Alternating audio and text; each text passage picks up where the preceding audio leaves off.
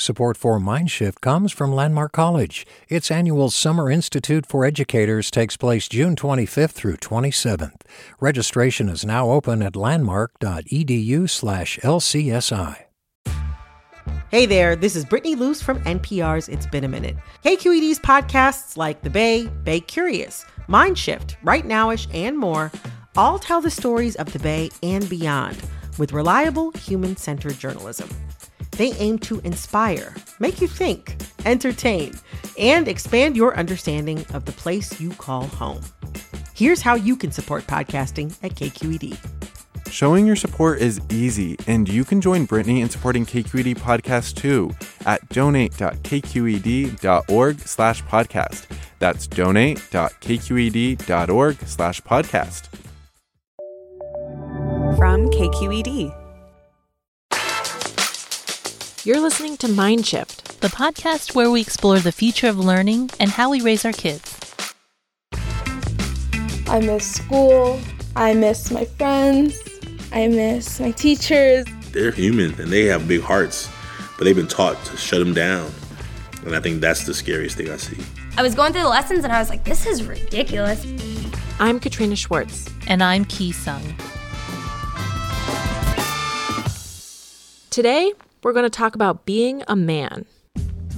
Men deal with things on their own. They don't need support from anyone else. Big boys don't cry. You have to be strong. You have to not show emotion. Shut up and do it. You have to be protective of those around you. If I'm feeling something, then something's wrong with me. These are pretty well-known stereotypes, and some would say kind of outdated. But many teachers still see boys push down their feelings, not wanting to be vulnerable and ask for help. And in the data, we see that a lot of boys aren't doing that well. Boys are suspended and expelled more often than girls. And when we look at who's been diagnosed as emotionally disturbed, it's over 70% boys. While there are a lot of factors that influence the data, some teachers and psychologists suspect that emotional intelligence is a leg up that could help students succeed. So today, I want to tell you how some teachers have found ways to get boys more in touch with their emotions, and how they've seen these emotional skills leading to students doing better in school and life. Some have found these experiences so valuable that they're continuing this kind of work, even during shelter in place. Let me introduce you to an educator who has been finding ways to meet the needs of young men for the past 16 years, Ashanti Branch. He's a fierce advocate for his students and founder of the Ever Forward Club. It's a club where young men can get all kinds of support for struggles at home, at school, and in their communities. I met up with him just before the coronavirus closed everything down.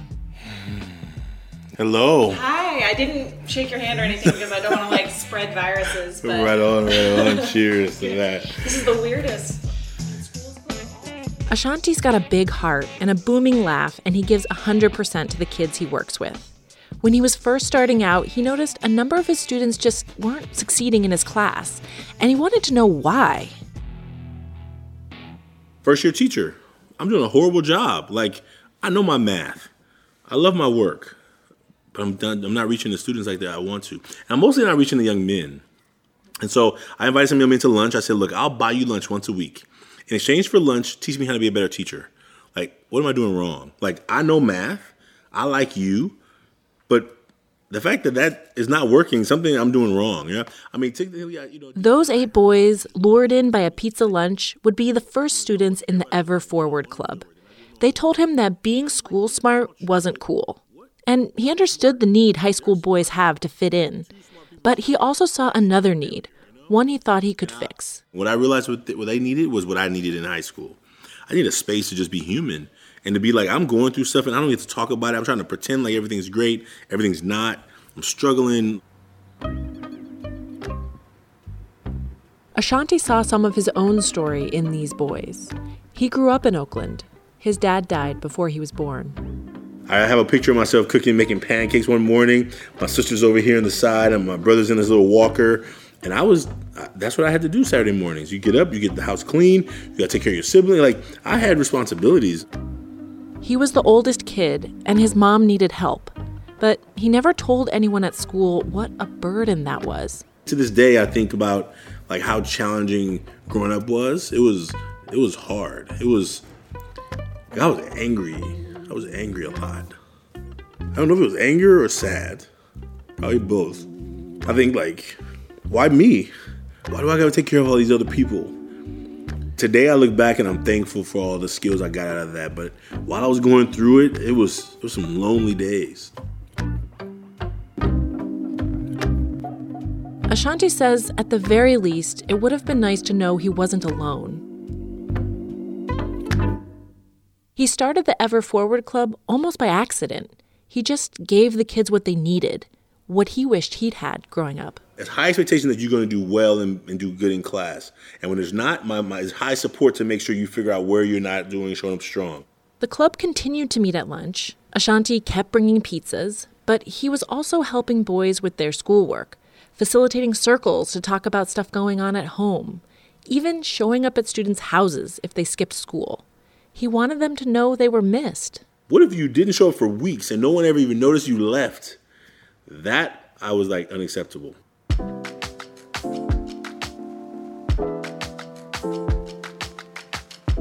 That ferocious attention paid off.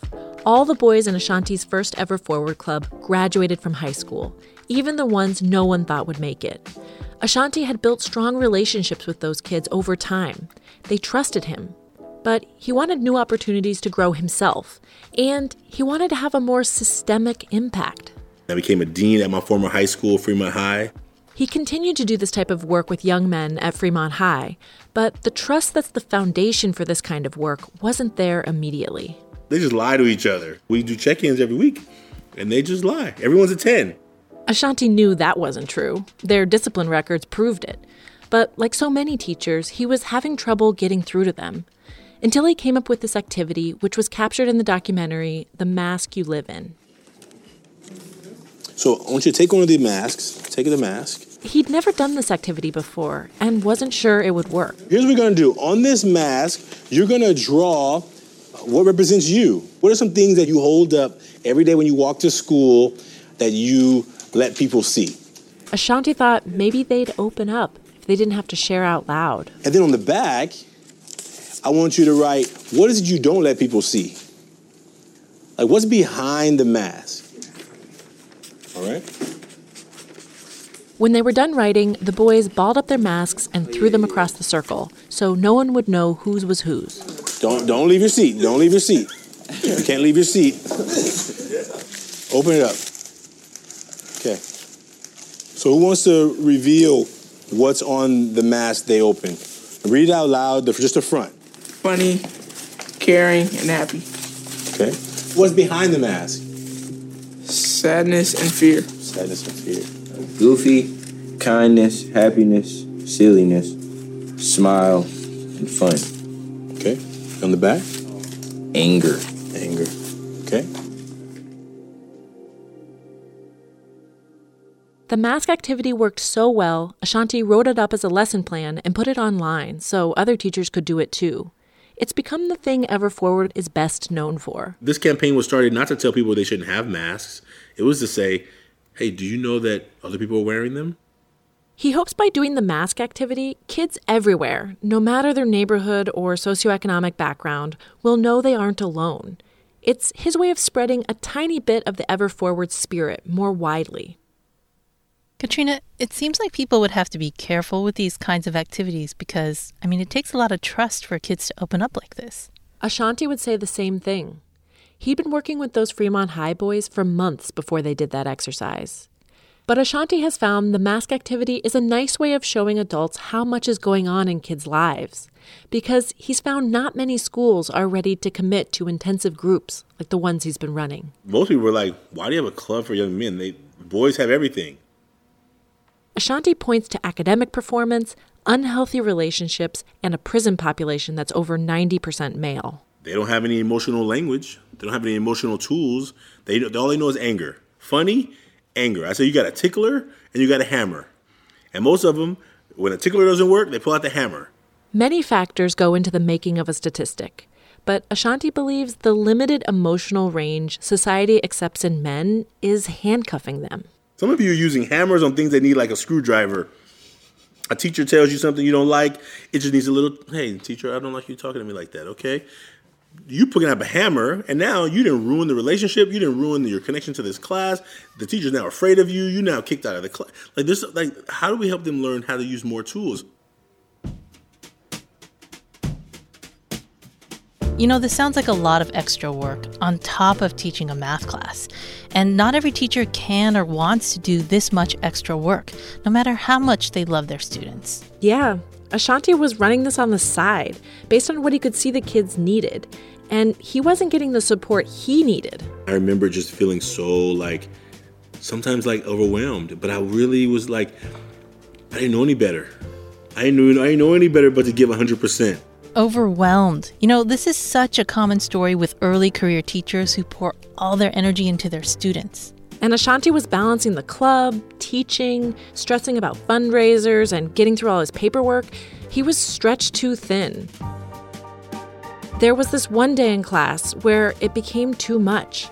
He felt something a lot like a heart attack. I remember the ambulance coming and people were like, what's going on? You could hear kids outside. I'm like, I don't want them to see me like this. He was having a panic attack. Ambulance came in, they put me on, they rolled me out. I heard students freaking out outside. I just didn't want to look at anybody. I felt really sad. I felt weak. How do you let this happen? I felt small. I felt so many things. I remember going down the freeway, watching the signs backwards, and I remember getting into the emergency room, and they put me in the room, and then all of a sudden, sometime in the next couple of hours, I heard, "We're here to see Mr. Branch." And I was like, what the heck? And it was 2 Ever Forward Club members. It was the first of several panic attacks that helped convince Ashanti he needed to leave the classroom to focus on Ever Forward. If you told me as a first-year teacher, Ashanti, it sounds like you're starting a nonprofit, I would have said to you, that doesn't sound like a good idea. I mean, how do you get more nonprofit than teaching?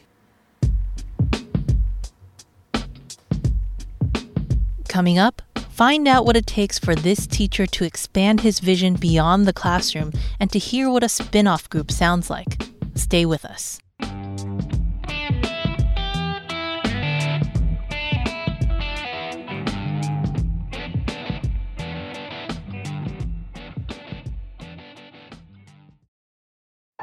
All over the country, we need to improve reading in Wisconsin. Schools are changing the way they teach reading. I'm calling for a renewed focus on literacy. We have gotten this wrong in New York and all across the nation. And it's happening because of a podcast. I think your podcast has changed my life. And I'm going to share this podcast with everyone I meet. Sold a Story investigates how teaching kids to read went wrong. New episodes of Sold a Story are available now. Hey, it's Glenn Washington from Snap Judgment. And if you love what you're hearing, and I know you love what you're hearing, please consider becoming a KQED member. You get special access to cool events, behind-the-scenes footage, and so much more. Plus, you'll sleep better at night knowing you did your part for the community you depend upon. It's in you. Please be in it. Visit donate.kqed.org/podcasts to sign up now. That's podcast with an S. Thanks.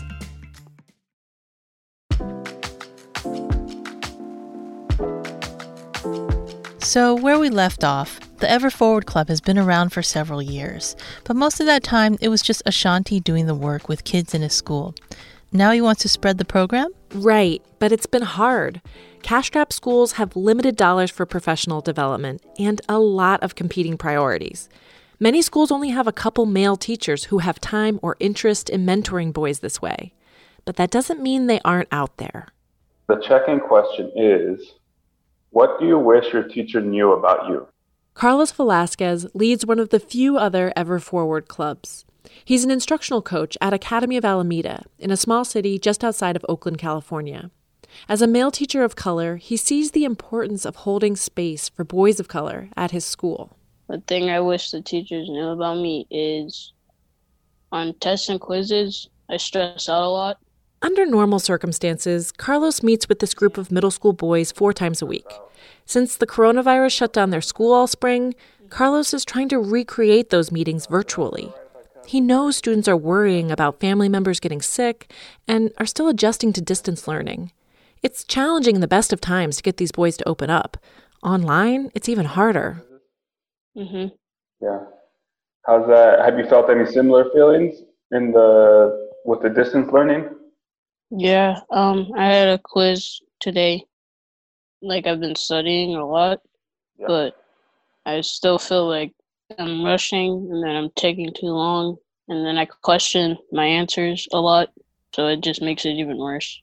For a lot of these boys, this group is one of the only places where it's safe to show how they're feeling, and it's not natural to them. They can be pretty rowdy sometimes because they're coming out and wherever class that they're coming in from, they bring in that energy. Carlos uses a ritual to help create a space that feels outside of school. They always start with the In Lak'ech poem.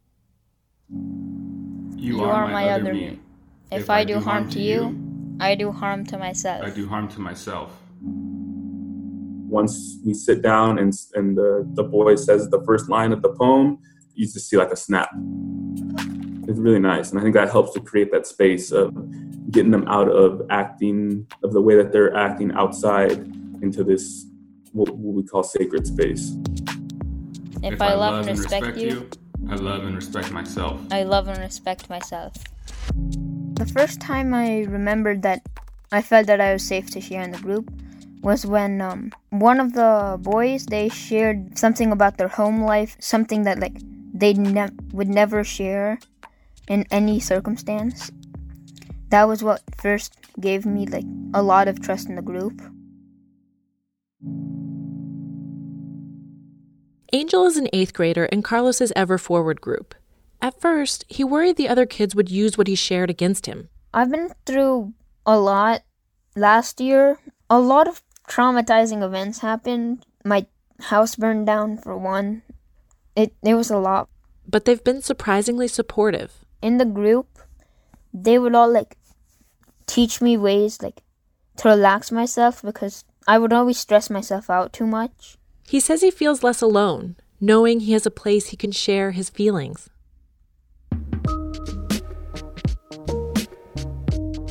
Carlos doesn't expect these boys to change right away. He knows that for many of them, acting differently from the norm could make them targets for bullying.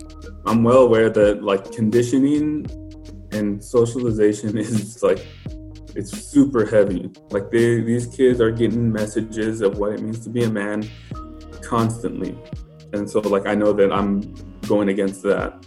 And so for me, my hope for them is that there's a seed, that seeds get planted that show them that, yes, there is another way for a man to be in this world.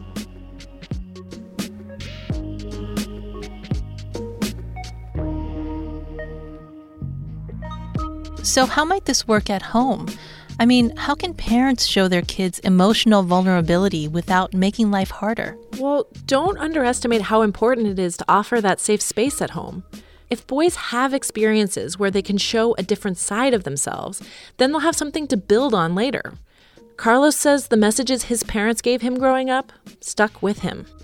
When I think about being a parent, Carlos and his wife are about to have their first child. I think about the words that I'm going to tell my kid are going to be the words that are going to be in their head.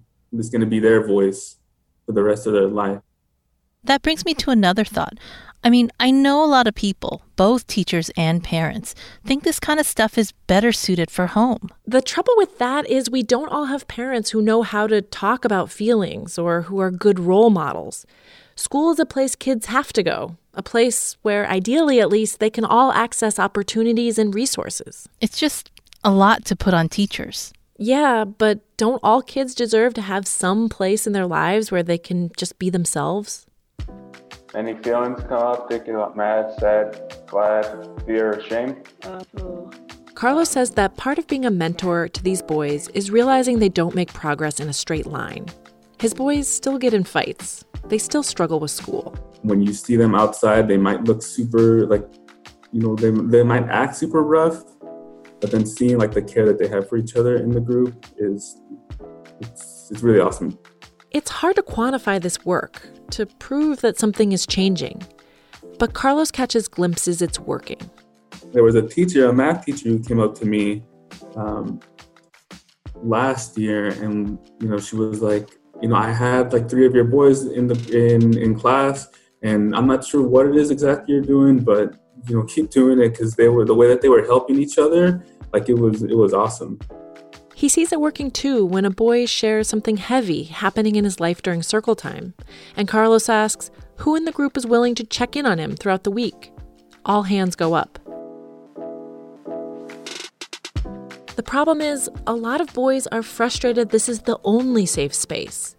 Angel, the 8th grader, says talking about feelings outside the group is definitely not cool. People would think of you as like weird. It doesn't feel too safe because like you feel like other people are going to make fun of you or something like that. So there's always that mask on your face. That's something Ashanti sees a lot in this work. He knows they're right. In the real world, boys, men, still need a mask. But maybe that's slowly changing.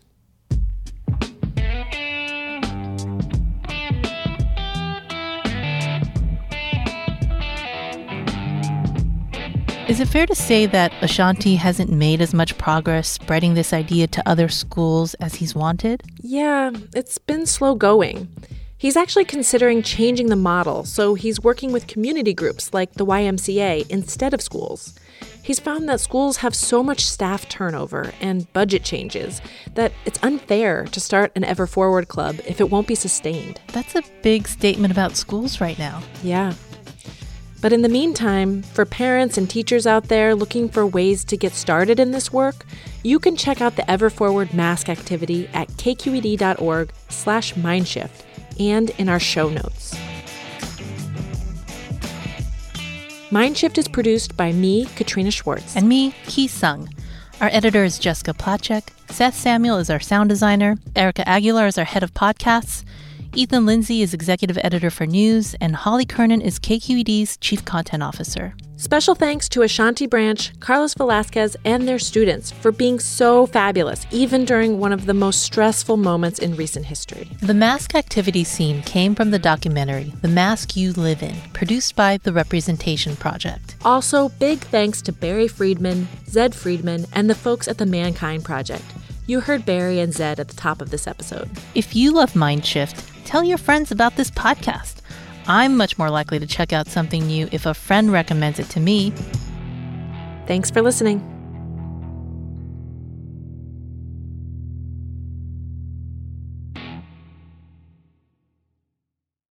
Hi, I'm Sasha Khokha, host of the California Report magazine. Every week, we bring you stories about what connects us in the giant, diverse Golden State. Because what happens in California changes the world. I love this place. We were once seen as like the place to be, California. The land of milk and honey. That's where you go to Sunshine State, but we just have challenges right now. KQED's California Report magazine. New episodes drop every Friday, wherever you get your podcasts. Hey, it's Avery Trufelman, host of Articles of Interest, and I've got to say, I've been a fan of KQED ever since I was a little kid, and I would come out to San Francisco to visit my grandma. It was just what we'd always turn on every time we got in the car, every time we were making dinner and turning on the radio. It was always KQED. And then over the years, I've become a massive fan of KQED podcasts because this is local reporting at its best. These are answers to questions you've always wanted to know, interviews with exciting, unusual voices, necessary journalism, all told with love and care and artistry. And did you know that a majority of KQED's funding actually comes from members? It's just people like you and me supporting the programs they love, while also getting access to cool events, behind-the-scenes footage, and so much more. If you want to sign up and be a part of this amazing community, visit donate.kqed.org/podcasts to become a member today. That's podcasts with an S. Thank you for listening, and thank you for your support.